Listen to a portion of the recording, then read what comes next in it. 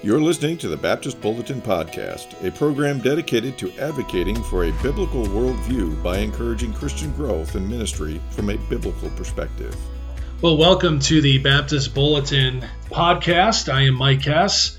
I have the privilege of serving as National Rep of the GARBC, and I am in the beautiful town of Colville, Washington, with my good friend, Pastor Dennis Wilkening. Thanks for being with us. It's good to be with you. Dennis serves as the senior pastor, the lead pastor of First Baptist Church of Colville. I want you to give a summary about your church because I have been amazed in the time I've been here. I'll have the privilege of preaching there tomorrow morning. I've been here for the Baptist Network Northwest State meetings, and it has been a real joy to hear about how God has really resurrected this church in the past 9 years. So could you give me, though, a summary of what your church was like when you arrived? Because I think it mirrors what a lot of new pastors or transitioning pastors will be facing when they arrive at a new church. So our church had been through some struggles, and before I came, it was the second time that they had gone, in 6 years, that they'd gone 18 months without a pastor. And so the deacons were doing the lion's share of the work as well as doing the pulpit committee. In the Baptist world, maybe we would say it was circling the wagons, kind of playing prevent defense. We just hope that we don't lose anyone else. Very inward focused. And yet, I will say, when I candidated, I did see sparks of joy for the Lord. You know, they believed that the Lord could do something. But I think the comment that one of the deacons made when I was candidating probably sums it up. If we keep doing what we're doing right now, in the next 10 years, we'll probably look like most of the churches that are dead or gone. And that made me sad, to be honest with you, because we all know of churches that are closing their doors, and we certainly didn't want to see that happen in Colville.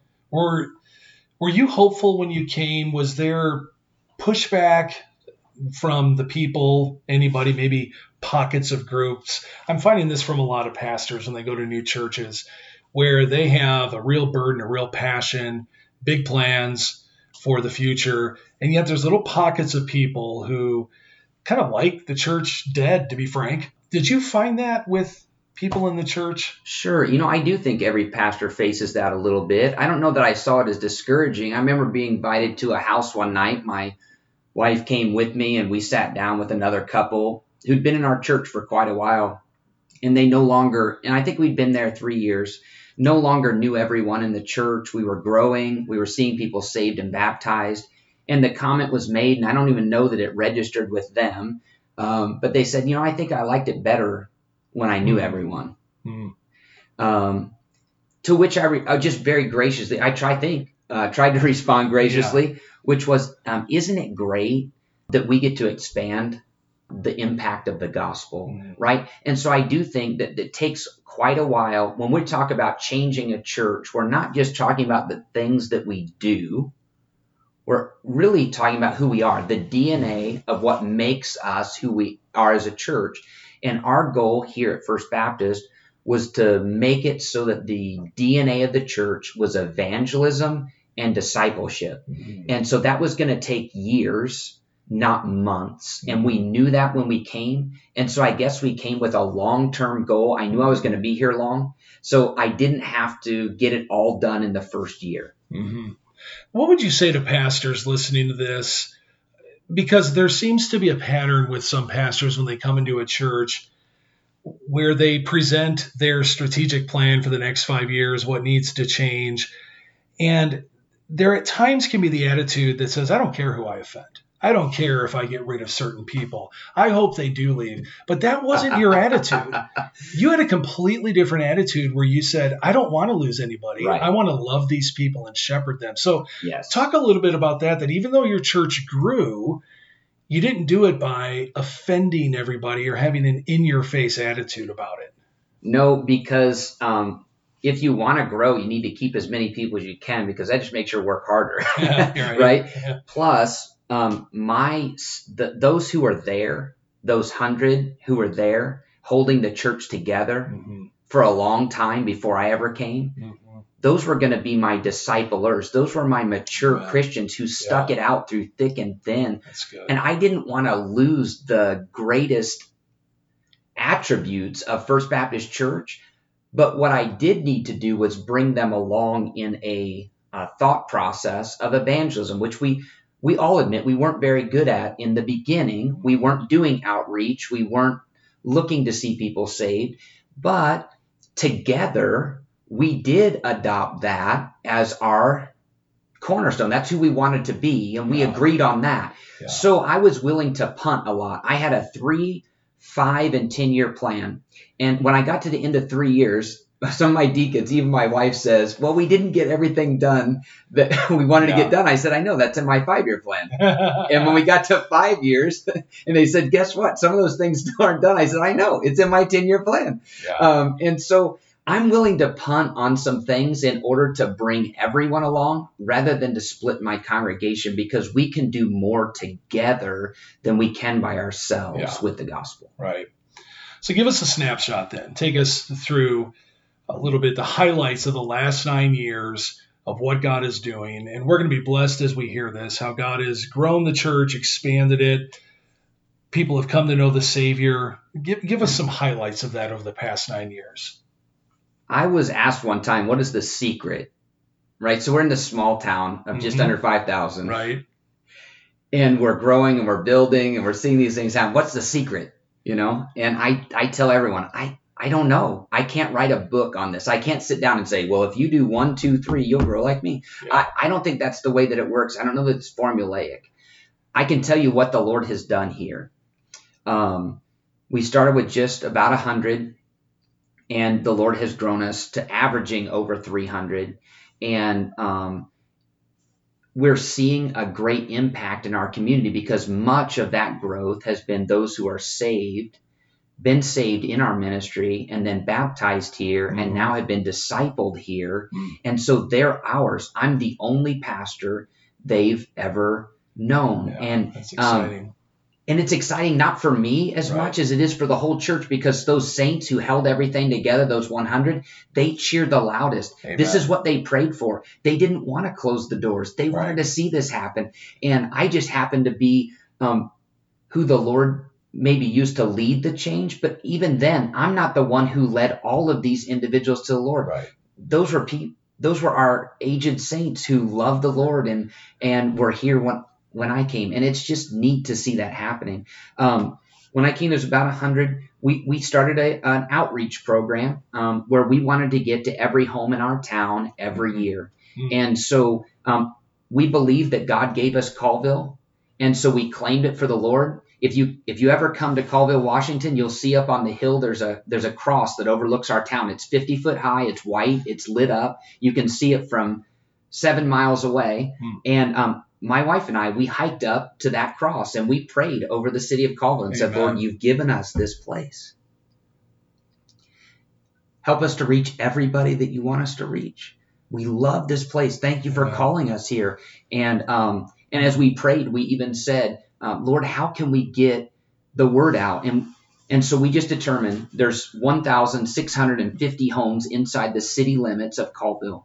And we said, with your help and with our church's commitment, we're going to get to every door every year and present the gospel. And sometimes that's an Easter invitation, and sometimes that's VBS or another outreach that we're doing. But we have maps, and we are able to do things that maybe big cities can't. Our city actually gave us the tie-ins to all the gas lines and the electrical lines to the city with the addresses on them, and said, knock your socks off. 40 pages of maps for our city limits. And we just mark them off as we get to each one every year. And our church enjoys it because it's not every weekend.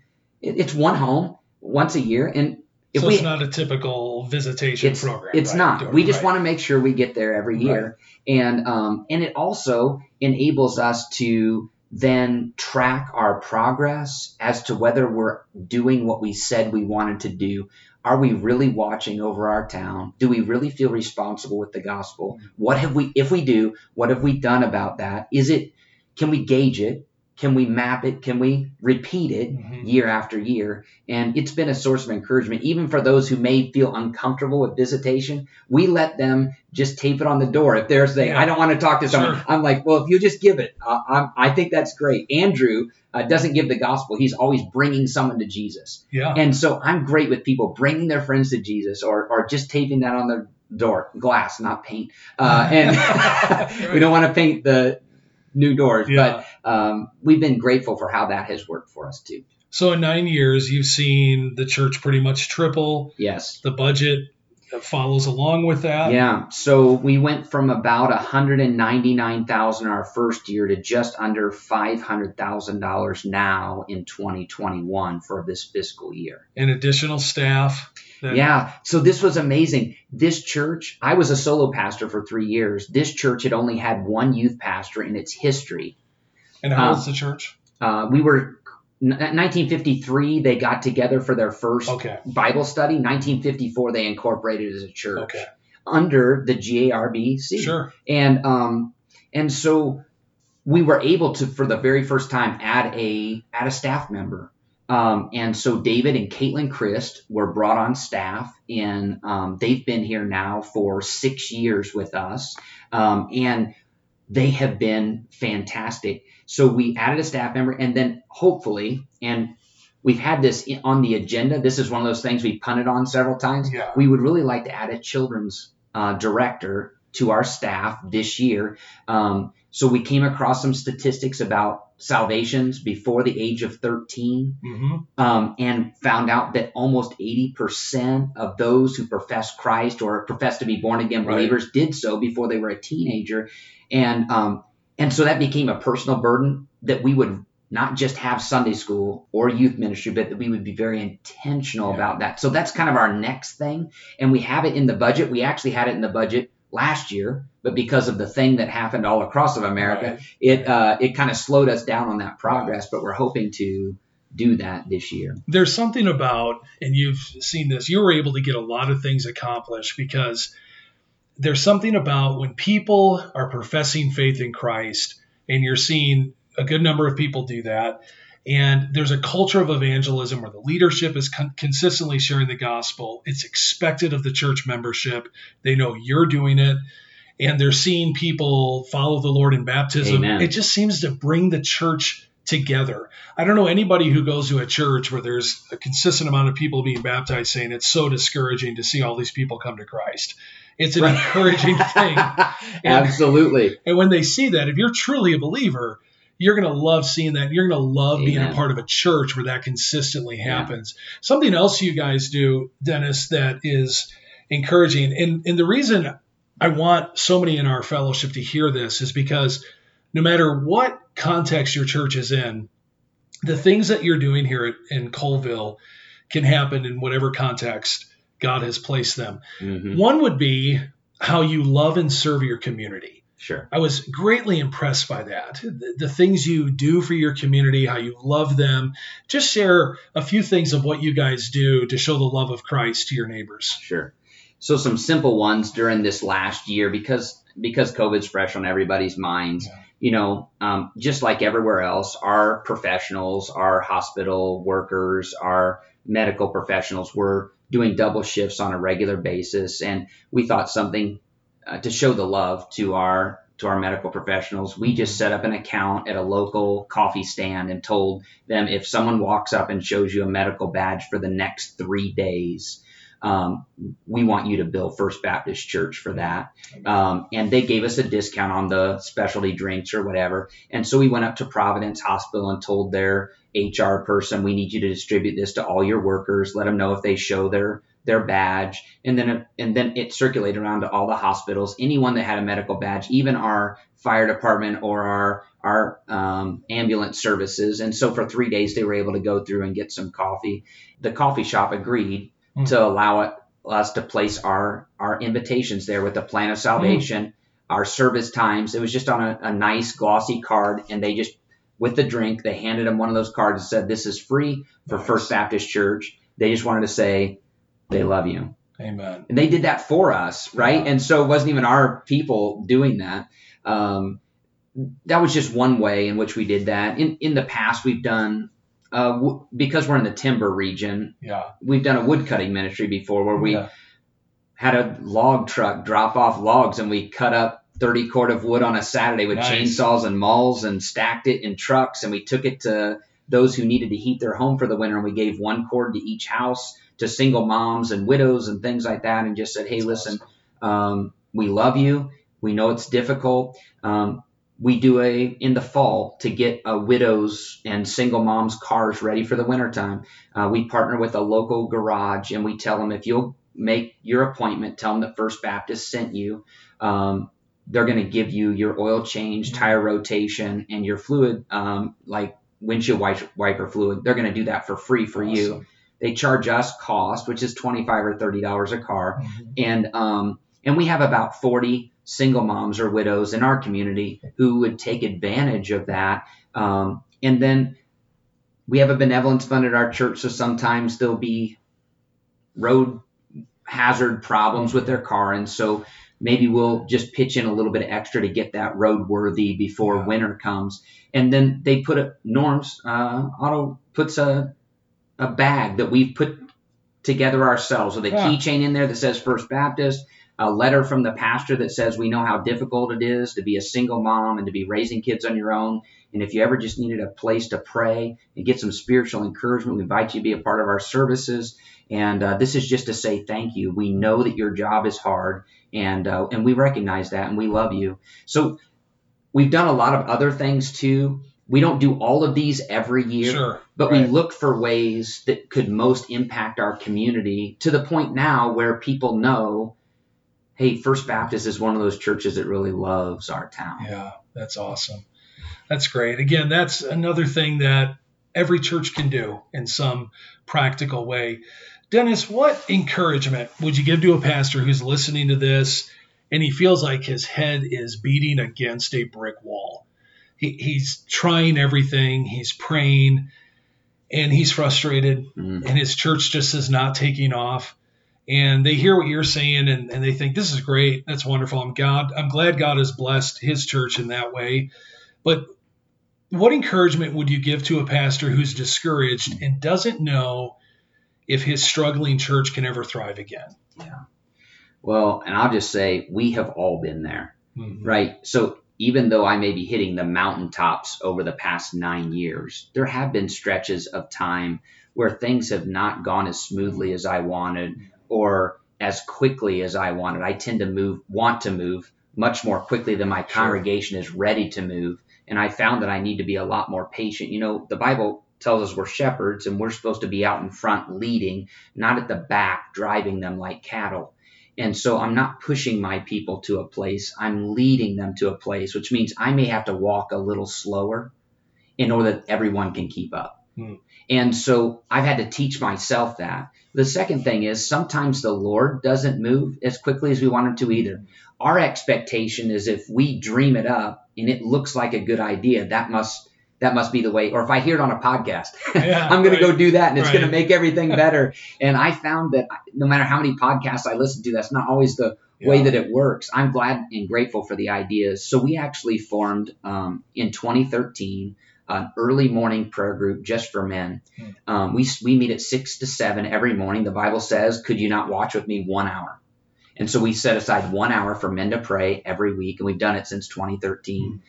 We started with 8 guys, and we quickly grew it to 3, which is always very encouraging for a pastor. And believe it or not, for a couple years, not a few days or a few months, for a couple years, there were only 3 of us. This year, in 2021, we've had 3 or 4 weeks in a row where we've had 12 men coming and praying. Can I tell you, that has probably been the most encouraging time, even when there was only 3 of us, knowing that we're pouring our hearts out to God, we're asking God, and I'm not ashamed of this, I ask God for souls.